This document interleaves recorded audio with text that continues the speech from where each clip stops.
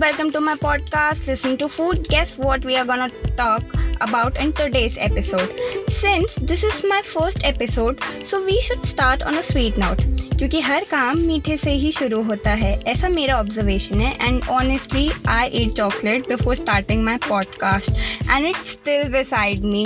Also, let me tell you, my friend says I got chocolate in my veins, and I think I agree to them. So yeah, today I'm gonna talk about why we should eat chocolate and why I like eating chocolate so much.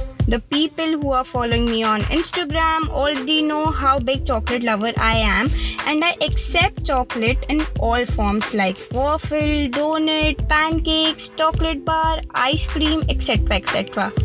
So before wasting any time, let me tell you why we should eat dark chocolate.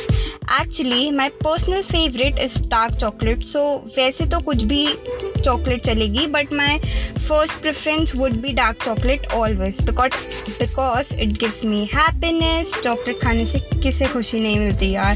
Also, it keeps to stay energetic and enthusiastic towards work. It helps to function the brain delectably. I mean super active. Sorry, just foodie things, you know.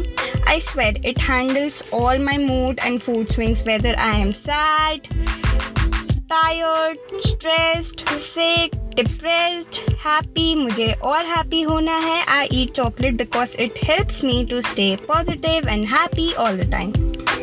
Ultimately, dark chocolate is very good for health because it has lot of nutrients. It's rich in fiber. It is one of the best source of antioxidants. It has less sugar, no weight gain, and also it lowers the risk of heart disease. What I'm trying to say is it has all good things. I hope it works for you too, as it helps me. And if it works for you, then thank me later. So just go and grab a chocolate and applaud yourself for tolerating my voice till the end of the podcast.